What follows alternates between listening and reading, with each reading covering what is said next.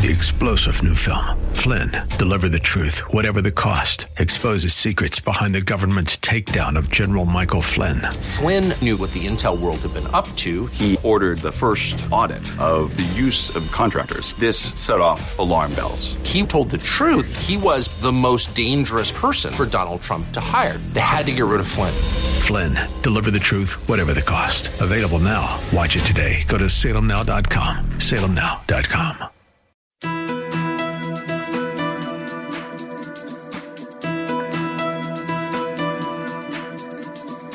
It's time to sit back, relax, and listen to Conversations with Joan. Conversations with Joan will inspire, motivate, and empower you. Live your best life now. Listen, learn, think, and decide. And now, here's your host, Joan Herman.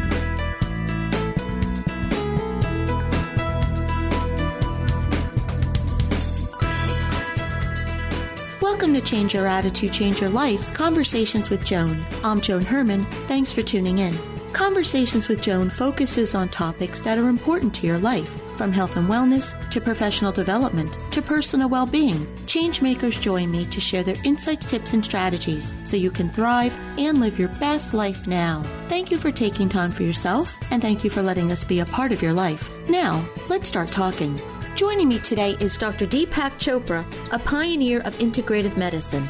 Dr. Chopra is here to teach us how we can make our genes work for us in order to achieve optimal health and well-being. He's the author of more than 80 books, many of which have been New York Times bestsellers. His book, Super Genes, is co-authored with Dr. Rudy Tanzi. Welcome, Dr. Chopra. Thank you so much for joining us today. Oh, yes. Thank you very much for having me. Dr. Chopra, I am so happy to have you on the show, and before we begin, I want to take this opportunity to thank you and to let you know that your work has had a profound impact on my life. Well, thank you. It's always nice to get that feedback, and it encourages me to keep doing what I'm doing.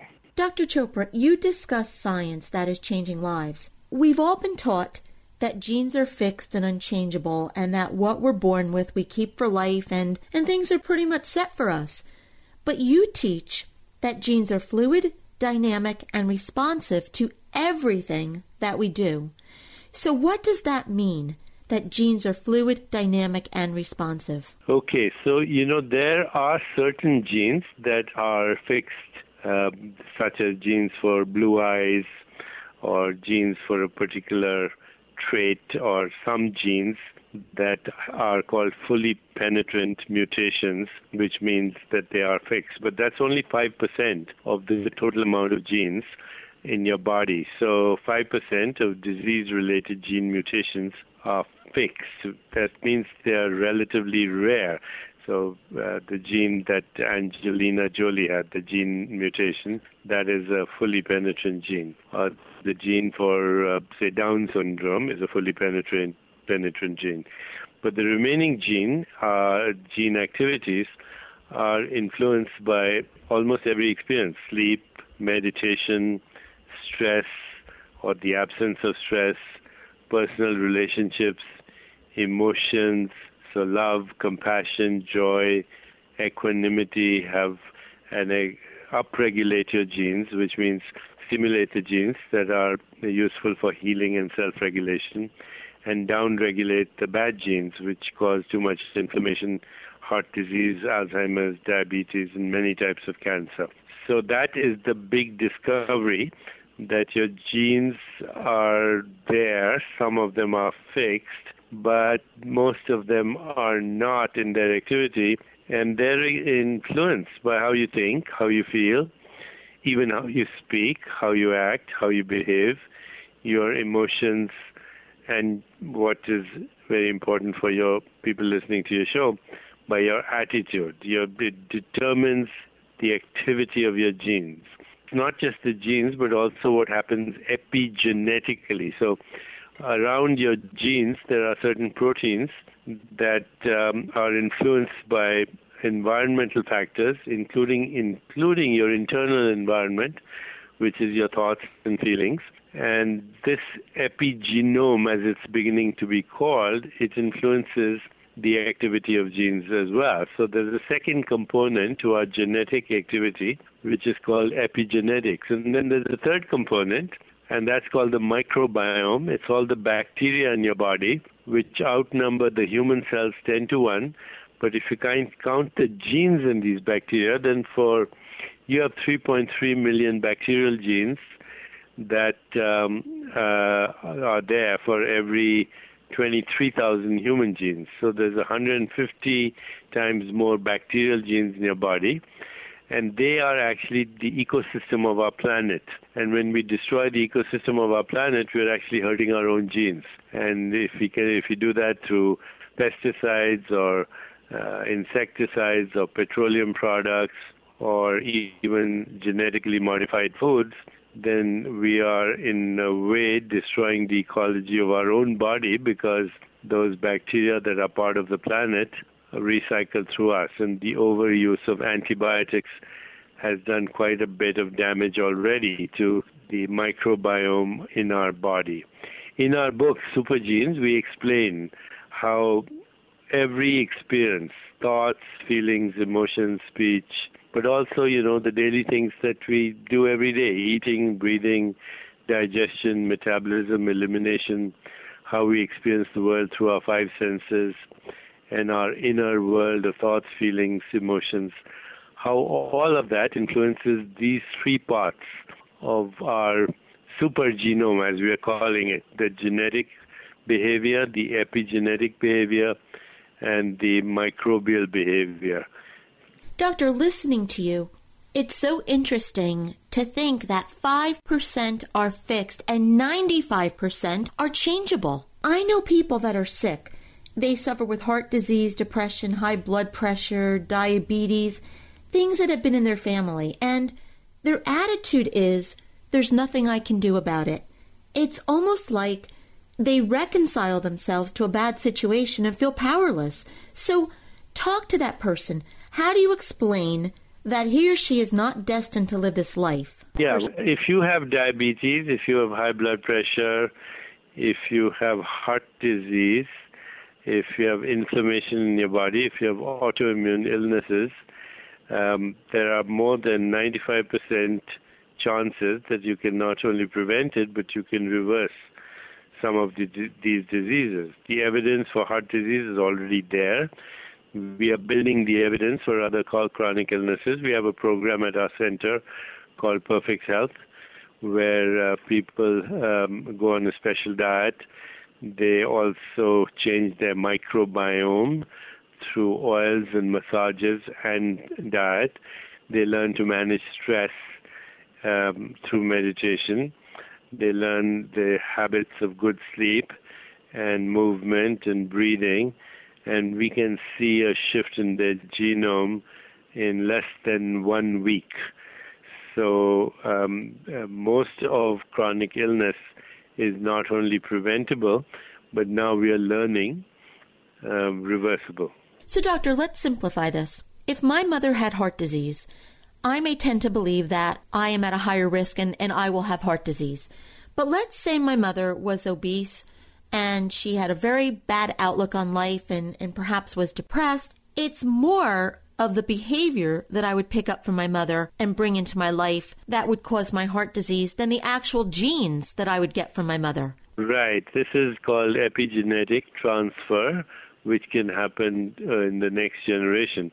It may predispose you to certain risks in terms of chronic illness, but it's not predictive. Your lifestyle still determines whether those genes will be activated or not. Doctor, you write in your book that cells know what to do. They make the right choices. They seize what's good. They avoid what's bad. They stay focused. They adapt. They draw upon nature's intelligence. But we go against everything that we should do or what our cells would do. Why do you think that happens? What is the disconnect between what is good for us and what we do? I think you summarized it. If only we could live like ourselves. If ourselves live that way, why can't we? And the reason is our mind is overwhelmed by information. Our mind is overwhelmed by media, advertising, opinions. Our mind is overwhelmed by the attitudes of society.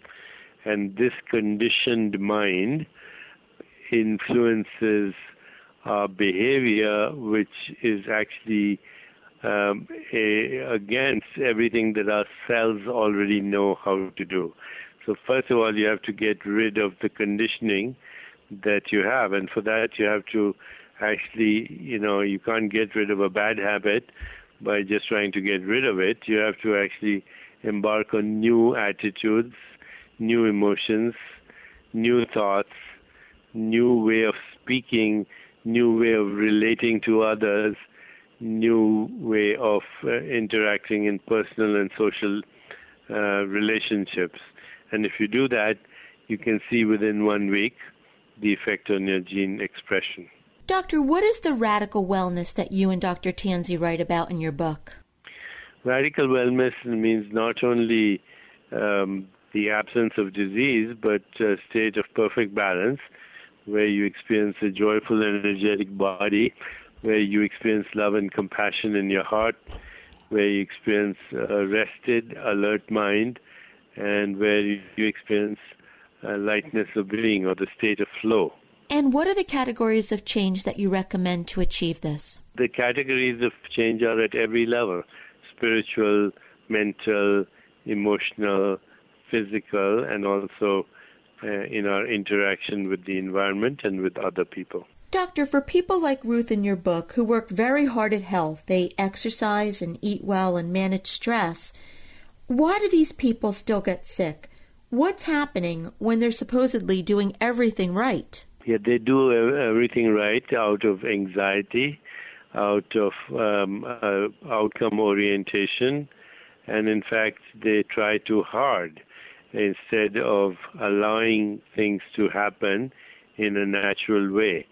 So whenever you become compulsive about anything, you're actually doing more harm to yourself.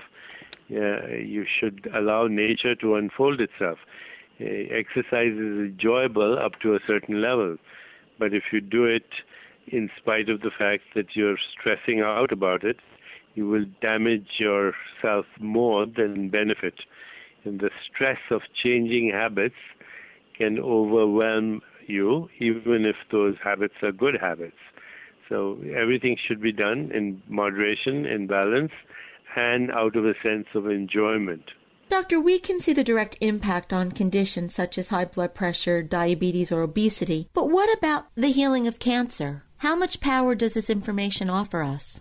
Well, we do see what are called spontaneous remissions, and these can only happen in those people where there are multiple factors in the environment that have led to the mutation that has ultimately given rise to cancer. Again, in breast cancer also, there are 5% of gene mutations that are fully penetrant. The rest should be influenced by lifestyle. Since no one has looked at this in the past, I think it's now time that we start looking at it, knowing what we know about epigenetics and microbiome and gene expressions. The book is Super Genes, Unlock the Astonishing Power of Your DNA for Optimum Health and Well-Being by Dr. Deepak Chopra and Dr. Rudy Tanzi. If you would like to get more information about the book or Dr. Chopra, you can visit his website, deepakchopra.com. Dr. Chopra, in our final moments, if you could sum this all up, what would you like to leave our listeners with? Take care of yourself. You are a very unique expression of the total universe. Be kind to yourself, love yourself, nourish yourself physically, emotionally, spiritually, and then do the same for others. And if you do that, you will enjoy a very healthy, happy, long life. Dr. Chopra, thank you so much for being here with us today and for sharing this life-changing information and for providing this reminder of just how powerful we really are. Thank you so much. It has been an honor to have you here. Thank you for having me. We'll be right back. How much can the right foods do for you? A lot more than weight control. The right foods can increase your energy, improve your outlook, and strengthen your body's natural defenses. What foods can do all that? Primo Health Solutions will show you using metabolic typing. This remarkable program lets your body tell you what it needs to work best. Call them today at 347-903-7030. That's 347-903-7030. Or go to PrimoHealthSolutions.com. Using metabolic typing, Primo Health Solutions will let your body work best. Calm, vitality, mindfulness. We all want them, but they seem so hard to attain. Escape the stress and frenzy of the city streets. New York Open Center offers courses, trainings, and a vibrant community to help you start your journey for a more balanced and healthy life. Visit our website at opencenter.org for more information. Stop by our cafe and bookstore for all your wellness needs. Find your center at 30th and Madison. Hi, this is Joan Herman. Did you know that Change Your Attitude, Change Your Life publishes a free monthly digital magazine that can be read online or emailed to your inbox? Every month, nationally recognized leaders in their field provide information to educate, inspire, and motivate you. We believe in a holistic approach to life, incorporating mind, body, and spirit. Check out a copy of 24/7 magazine, visit CYACYL.com, and be sure to tell your friends. Welcome back to Conversations with Joan. Joining me is award-winning ABC News anchor Dan Harris, who's here to talk about how he learned to quiet the voice inside his head so he could reduce stress and be happier while succeeding in an extremely competitive profession. He is the author of the book, 10% Happier, How I Tamed the Voice in My Head, Reduced Stress Without Losing My Edge, and Found Self-Help That Actually Works. Welcome, Dan. Thanks so much for joining us today. Thanks for having me. Dan, every day is a new competition for you to just stay in the game. So it makes sense that you'd be a wound tight, stressed out type A individual whose mind never stops. But you needed to make it stop. You had to make some major changes in your life. Why did you begin this journey? What was your life like and what were you experiencing?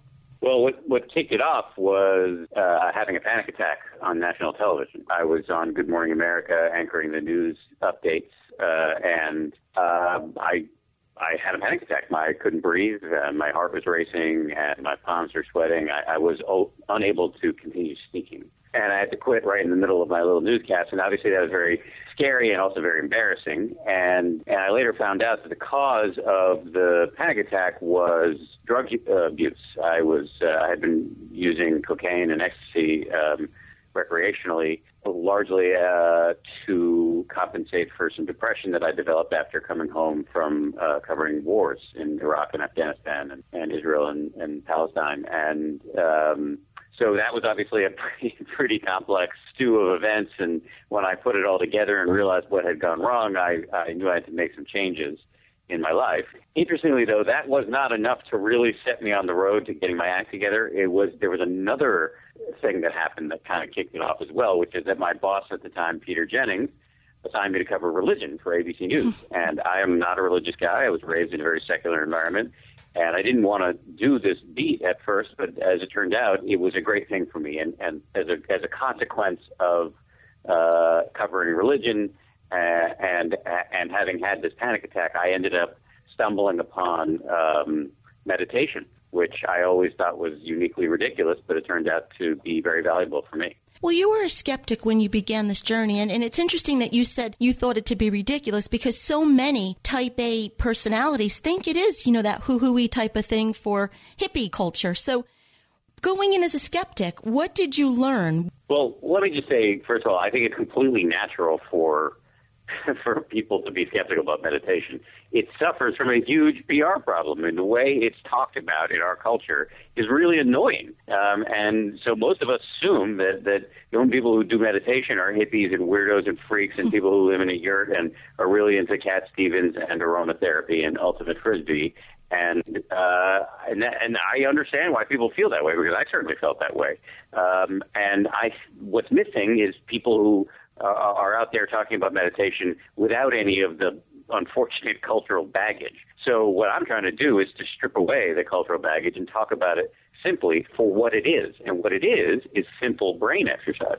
And when I say simple, I mean it's really simple. It's not easy, but it's very simple, uncomplicated, secular exercise for your brain, and there's an enormous amount of science that suggests that it can do extraordinary things for you, from lowering your blood pressure to boosting your immune system to literally rewiring key parts of your brain for happiness and compassion and calm and well-being. And so when I learned all of that, that I didn't have to join a group or believe in anything or wear special outfits or sit in a funny position or anything like that, and that there was all of this science, that's what allowed me to jump in and give it a shot.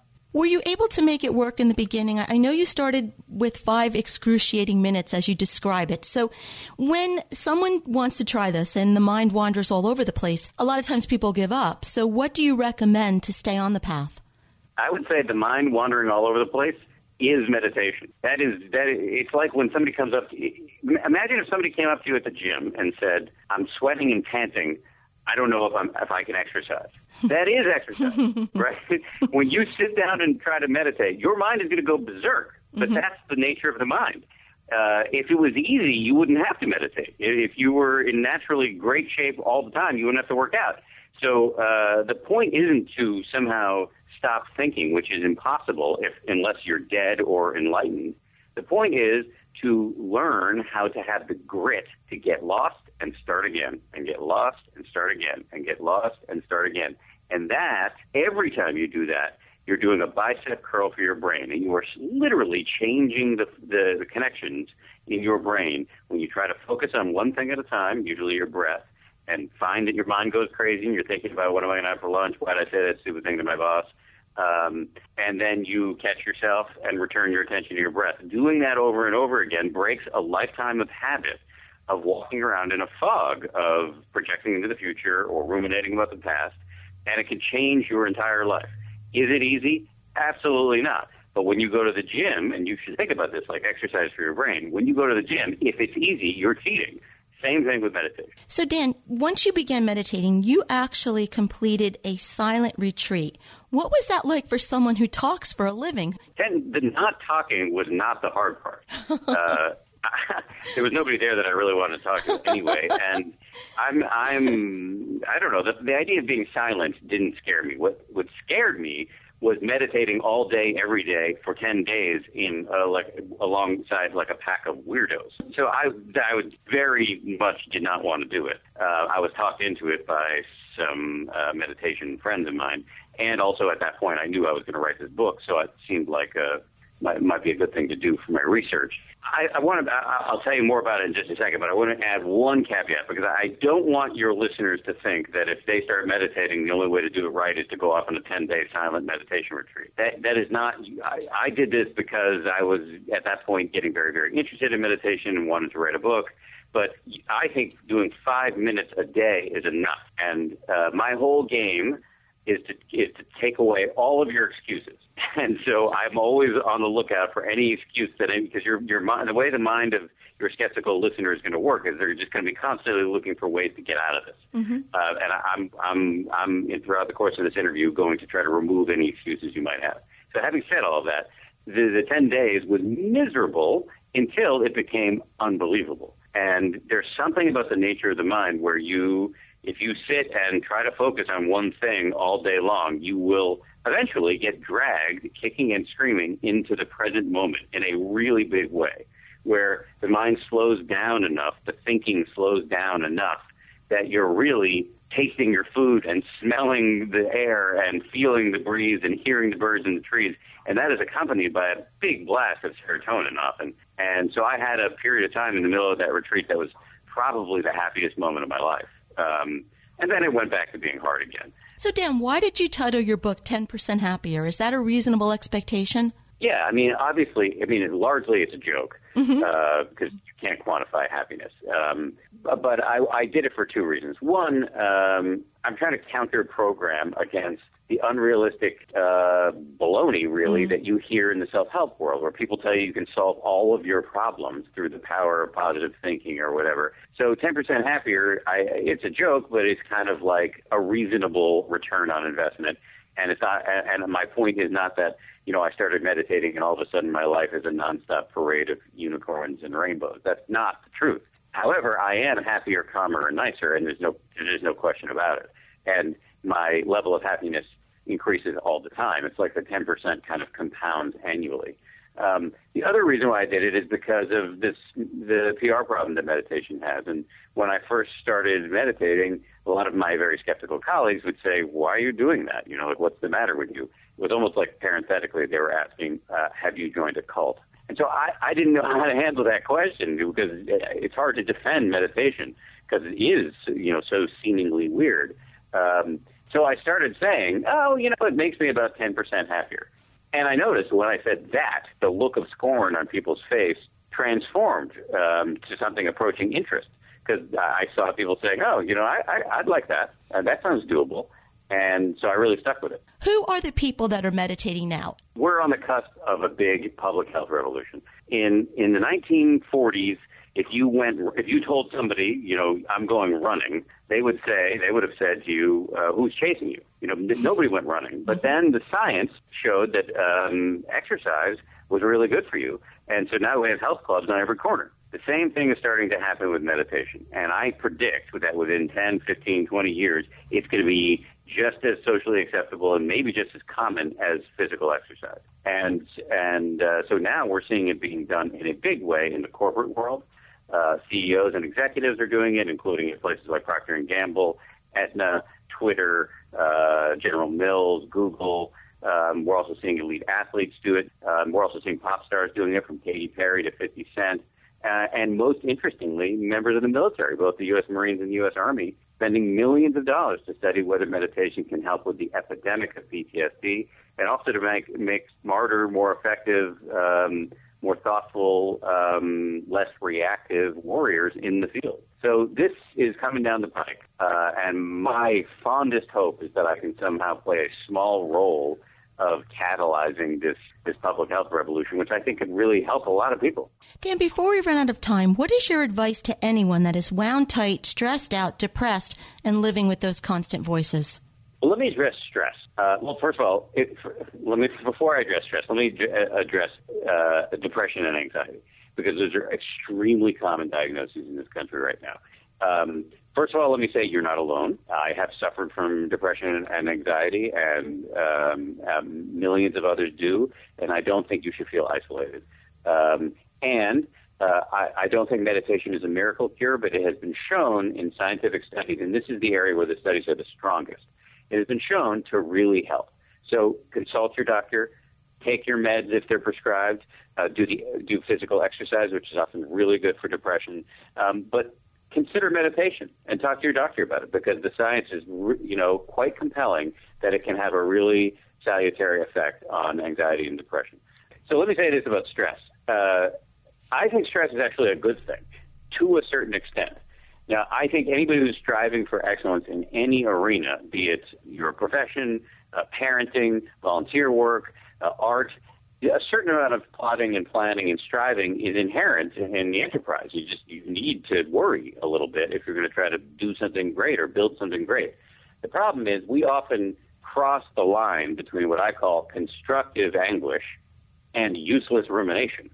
And meditation for me has helped me get a lot better at not crossing that line. So I'm not making the suffering that is naturally part of life worse than it needs to be. And I'm just doing the constructive worrying that helps me achieve my goals.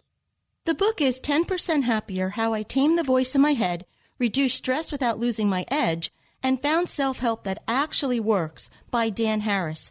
Dan, thank you so much for being here with us today and sharing this important information. As I said, there are many type A people out there who are skeptics and don't believe that meditation can be for them. And I think it's great that you, being recognized as quote-unquote one of them, can be an example of how it is possible to calm the mind and still be a player to achieve professional success. So thank you so much for being here. Well, I appreciate it. Thanks for all of your kind words, and thanks for having me on. We'll be right back.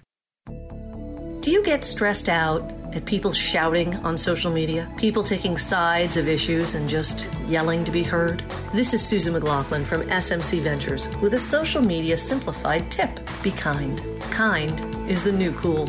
Think about who you're following and why you follow them on social media. Maybe you follow people for business.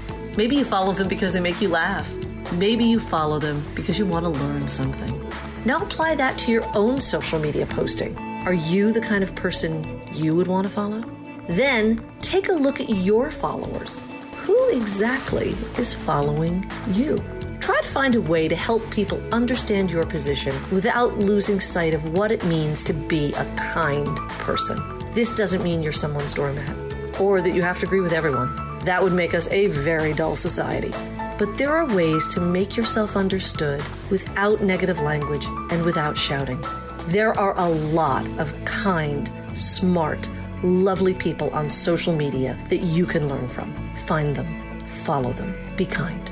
If you need help with your social media for business, give us a call. Visit our website at smcventures.biz or visit us on Facebook, Twitter, or Instagram. This is Susan McLaughlin from SMC Ventures, Social Media Simplified, by Sue. This is WNYM, Hackensack, New Jersey, New York City.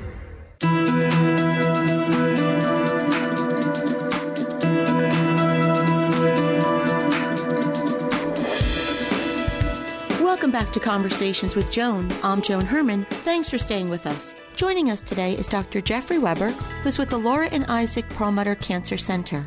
Dr. Weber is here today to discuss melanoma. Dr. Weber, according to the American Cancer Society, an estimated 87,000 new cases of melanoma were diagnosed in the United States last year, and approximately 9,700 people died from the disease.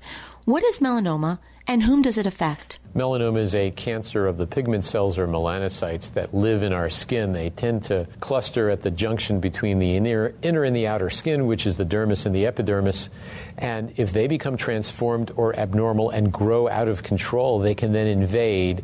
And if you get to them early and remove them when they're in the skin only, you can cure the patient. But if it spreads within the skin, deeply into the skin, or to distant organs, those patients may die of metastatic melanoma. And the patients most at risk are those who have pale complexions, a lot of freckles, especially those with a lot of abnormal freckles, and those with blonde hair, red hair, blue eyes, green eyes, who have been exposed to the sun or tanning salons. So most melanomas are probably due to UV exposure, that is the sun and the tanning salons. Some of them are genetically predisposed, whether you're in the sun or not, but most of them are related to UV light. Is melanoma more dangerous than other skin cancers? That is correct. Most cancers of the skin in the United States and around the world are so-called basal and squamous cancers.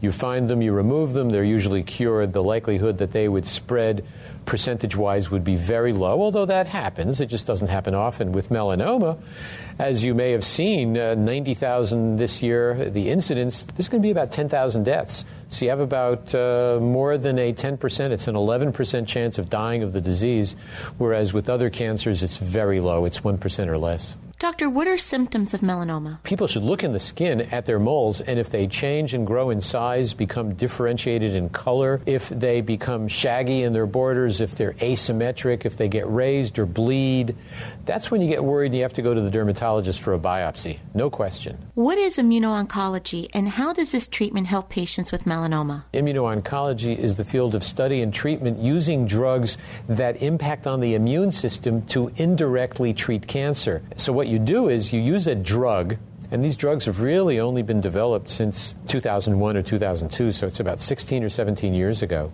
And these drugs stimulate the immune system to get rid of the cancer or prevent it from returning.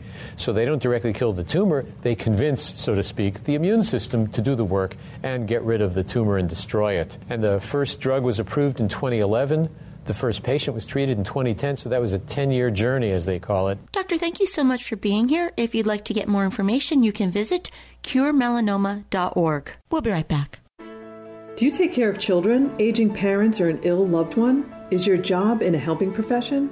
If so, I hope you have the tools to care for yourself. If not, keep listening. Hi, I'm Lori Gardner, registered nurse, patient advocate, and board-certified health and wellness coach. I am the CEO and founder of Health Link Advocates, a firm dedicated to assisting people navigate our very complex healthcare system. We also provide coaching to individuals and groups that want to improve their health and well-being. There can be great joy in being a caregiver, but there can be extreme emotions involved that can cause significant stress in all aspects of your life. Signs of caregiver stress include physical and emotional exhaustion, irritability or anger, trouble sleeping, relationship problems, overeating, increased alcohol use, and more. It is important to develop strategies to manage this stress. Even the most resourceful, resilient, and strong person can experience this caregiver stress. Tips to handle this stress include being able to ask for help and create a network of family, friends, and paid professionals. Pay close attention to your physical and emotional well-being. Eat right and try to avoid too much sugar and caffeine. Exercise when you can and do deep breathing regularly. Seek simple, small things for which you can be grateful and practice mindfulness and prayer meditation. Don't forget to put your oxygen mask on first. If you need a health and wellness coach to partner with, please contact us at healthlinkadvocates.com. Hi, this is Joan Herman. Did you know that Change Your Attitude, Change Your Life publishes a free monthly digital magazine that can be read online or emailed to your inbox? Every month, nationally recognized leaders in their field provide information to educate, inspire, and motivate you. We believe in a holistic approach to life, incorporating mind, body, and spirit. Check out a copy of 24/7 magazine, visit CYACYL.com, and be sure to tell your friends.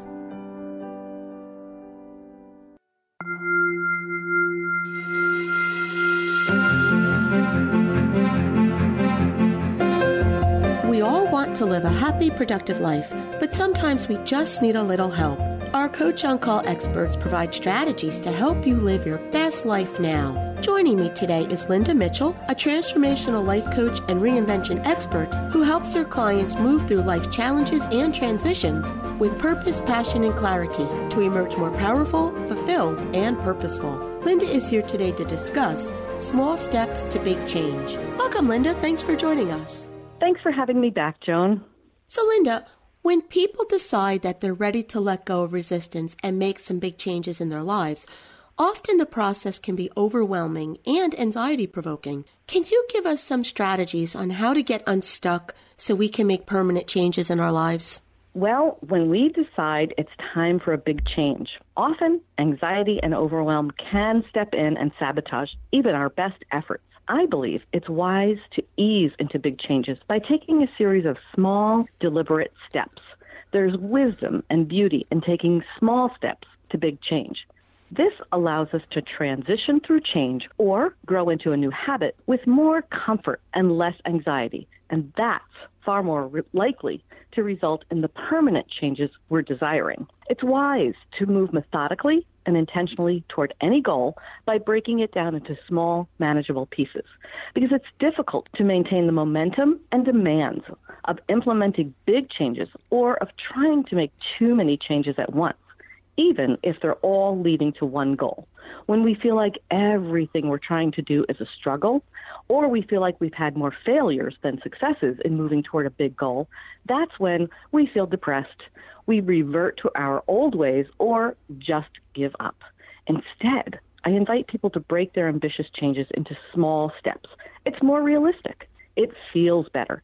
And it creates an ongoing sense of success. Even if at first it seems like it will take you longer to reach your goal by chunking it down into small pieces, the good news is that having many small successes along the way will encourage you to keep moving forward toward the larger goal. The Japanese actually have a term for this.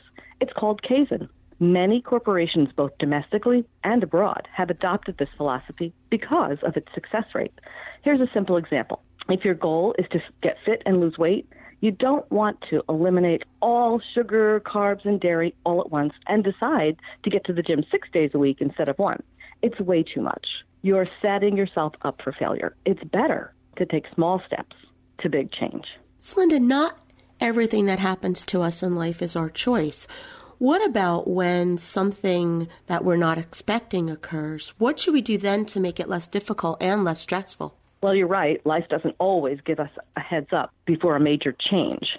We can't always anticipate or prepare. So when this happens, I truly believe it's important to give yourself the time and the grace to process any emotions. You may be feeling sadness, anger, grief, or fear, for example. I always say what we resist persists. So allow yourself the space to process your emotions so you can begin to heal and then move forward. In this scenario, it's wise to choose to get comfortable with one area at a time in your new reality. Taking consistent small steps will allow you to build the confidence in yourself that's needed to forge forward and successfully transition through a big change. Using this strategy, you'll find strength you didn't even know you had. And hopefully, you'll even see there's little successes along the way to acknowledge and celebrate. So you just mentioned celebrating small successes along the way, but when we're trudging through something challenging, we don't usually think about celebrating. So can you tell us more about this concept and why you think it's so important? Yeah, Joan, I think it's so important to pause, notice, and celebrate the big and the little successes along the way. Here's why I think it's so important. If we never stop to acknowledge ourselves, and instead we simply tell ourselves, things like, oh, that's just stuff I have to get through, then we miss the opportunity to lift ourselves up, give ourselves credit for the hard work we're doing. And that's a shame, because not doing so leads to feeling exhausted and depleted. But by celebrating even the small successes along the way, we feel better about ourselves and the situation we're in. We boost our confidence and feel better prepared for the next important step. Now, I'm not talking about throwing a party for each small step of success. I'm simply talking about acknowledging yourself, getting out of your head for a moment and consciously being in your body to momentarily marinate in that good feeling. Tune into your body while thinking about a small step of success. Where do you feel that joy? Is it in your gut? Is it in your heart? Really connect with that feeling and consciously saturate the rest of your body with that good feeling. That's an important kind of celebration that science shows actually expands your good energy and makes space for even more successes to enter your life. Eventually, you'll be able to look back and see that you've accomplished quite a bit by taking small steps to big change. Linda, thank you so much for joining us today. If you would like to learn more about this topic or Linda and her work, you can visit livinginspiredcoaching.com. And as always, to hear more from Linda, you can visit our website, cyacyl.com/Linda. We'll be right back. Did you know that when we as women think about caring for ourselves through pregnancy, labor, and the postpartum period, that we often overlook the vital role of a birth and postpartum doula? Hi, my name is Rachel, owner and primary doula at The Village Doula, and I'm here to tell you that a doula isn't just some new age accessory for the super wealthy. Instead, she is a vital educator, guide, support, and coach through one of the most critically transformational times of your life, the time where you will make the transition into motherhood. During my years as a registered nurse, I began to see a gap in care that many mothers were facing. Here are a few reasons why a doula is a vital part of your birthing team. Women who chose to include a doula in their care were 40% less likely to experience cesarean section. Their labors were almost 40 minutes shorter on average, and they experienced a 25% reduction in forceps and vacuum-assisted births. Women who used a doula in their care also reported feeling overall supported, well, happy, and adjusted in their postpartum period. They also experienced lower rates of postpartum depression and anxiety by almost 35%. This is huge and such an honor to be a part of this process for new families. For more information on closing the gap in care, please visit my webpage at thevillagedoula.life. When you're having a conversation in relationship and it's somewhat controversial, you probably want to be heard and be right. Quite often that's what we want. And so we're maybe a little defensive, but is that right? Or do we want a result? The result being we'd like to get along. Hi, I'm Lindsay Levinson, Quality for Life Coaching. And they are two different things, getting along versus being heard and being right. See, because being heard and right is our defense, then that connects to our ego. But ego's not really going to get you that far. If you want a result, then you're going to want to work with humility and truth. So if you've got a difference of opinion, for me, I'll quickly look for a reason to say I'm sorry. And it has to be true. If I don't know what I've done yet, then I will say, I'm sorry you're hurting. I've done something wrong here because you're hurting. But let's talk further so we can figure this out. And you don't want to talk at someone by saying, saying you this and you that, because people just shut their ears. You want to use words like we and use words like experience. I'm having this experience. I know your experience is different. There isn't a right or wrong. There's just different experiences going on here. So we just need to talk it through and land somewhere that feels really good for both of us. So you want to do a lot of that non-heated conversation so that you can both feel good, but nobody is charging at another person. It's not being heard and right. It's just working toward the positive result. Lindsay Levinson, qualityforlifecoaching.com. Look me up. I'd love to talk to you, help you in any way I might be able to.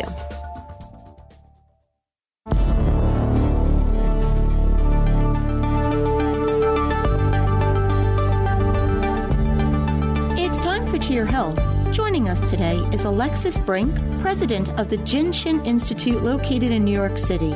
Alexis has been a practitioner of the art of Jinshin since 1991. Alexis has taught self-help classes and workshops in New York City as well as different countries for many years. She has taught Jinshin in hospitals to nurses and to teachers and their students in the public school system. Today, the Jinshin Institute, under Alexis's guidance, offers a comprehensive curriculum to a new generation of practitioners and teachers. Alexis is the author of The Art of Jinshin. She's here today to discuss Jinshin for increased energy and vitality. Welcome, Alexis. Thanks for joining us. Thank you, Joan. I'm glad to be here today. So, Alexis, you've taught us in the past that it's important for us to keep our body in balance. Can Jinshin help us revitalize our body? Yes, completely. And that's what it does. When the body is revitalized and the energies are moving, then the body can function optimally. And today I would like to share with you the main center source, which is really for daily maintenance, and it's the most important flow, I think. So this will revitalize everything. It helps the entire endocrine system. And so I'll move you through it, and we'll just all do this together then. You place your right hand on top of the head, your right fingertips, and you place your left hand between the eyebrows. And you just hold this for a few breaths.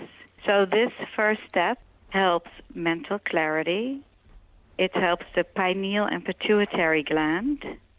And the pineal and pituitary glands are very difficult to reach, but because you're holding this and the energy spirals all the way to core, you access these glands. This first step is also a natural diuretic. And also for today's Alzheimer's and all of that is very, very helpful. Then the left hand moves down to the V of the neck. And this helps the voice and communication. It helps the thyroid gland and the parathyroid. Just hold it in there and see if you feel any tightness a little bit on the left or the right. It also helps with calcium absorption. And so for people with osteoporosis, this is very, very helpful. And then the left hand moves down to the middle of the chest, and that helps our emotional center. It helps the lungs and the heart. And this also helps anxiety. It also helps the reproductive system. And while your hand is still on top of the head, your left hand moves to the base of the sternum. And that helps everything on the waistline. It helps the adrenals, the stomach, the spleen, the liver, and the gallbladder. It helps digestion. Again, it's a very good place to hold for anxiety as well. And then the left hand moves to the pubic bone, and that helps all the energy to move down all the way to the feet. It also helps the reproductive system, and it actually helps the back. If you have a back project in the sacrum area, then this will help as well. And then the last step, you take your right hand off the top of the head and place it on the tailbone. And this helps total body circulation, which is very important. It allows the energy to flow down all the way to the toes, down the front, and then it allows for the energy to go up the back and up the spine. So this also helps spinal projects. So one last big breath. And you can take 20 minutes to do this flow, and all of my clients do this flow. This is a part of our daily maintenance program. And for every day, it really helps everything. As my teacher always says, don't leave home without it. So this is something then that we should do routinely, not just when we're tired or stressed out. Yeah, this really keeps you healthy and maintains health, and since it helps everything and it covers all of the areas in the body, this is the main flow to do every day. I do this one every day. And also what I hear when people sometimes wake up in the middle of the night, it makes them fall back asleep even in the middle of it, and that is just totally fine. Alexis, can you just remind everyone why this is so important, what Jinshin is, and why it's important to keep our energy flowing? Yes, Jinshin is a Japanese energy healing modality, and it's similar to acupuncture, but instead of needles, we use our hands, which makes it, first of all, very pleasant and also very easy to do on yourself. So the art of Jinshin, it balances body, mind, and spirit. So it works on very many different levels, and it helps the total being. From when you feel just out of sorts and your energy is not flowing correctly to actually symptoms and problems or a dis-ease in the body, because when the energy flows correctly, the body can heal itself. And so that is the purpose of Jinshin. Alexis, thank you so much for joining us. If you would like to learn more about these exercises or Alexis and her work, you can visit jinshininstitute.com, and you can learn more also in her new book, The Art of Jinshin. And as always, to hear more from Alexis, you can visit our website, cyacyl.com/Alexis. Did you know that Change Your Attitude, Change Your Life publishes a free monthly digital magazine that can be read online or emailed to your inbox? Every month, nationally recognized leaders in their field provide information to educate, inspire, and motivate you. Check out a copy of 24/7 magazine, visit cyacyl.com, and be sure to tell your friends. Hannah complained of a headache. It was a rhabdomyosarcoma. The tumor was very aggressive, and it very quickly became clear that St. Jude was the ultimate place to be. St. Jude is an asset to the world. I think it's the kind of place that could teach the world a couple of lessons about how to treat people. If those lessons could be learned, this world could be a better place. St. Jude Children's Research Hospital. Finding cures, saving children. Learn more at stjude.org.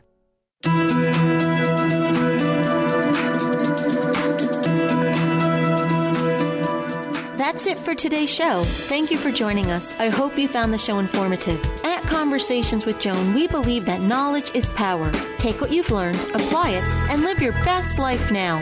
Remember that the information provided are the opinions of our guests and should never replace the advice of a professional who knows your personal situation. If you'd like more information, visit our website, cyacyl.com. That stands for Change Your Attitude, Change Your Life. While on the site, listen to past shows on demand, read our digital magazine, take part in the book club, check out our team, and be sure to follow the show on social media. Until next time, this is Joan Herman. Thanks for tuning in.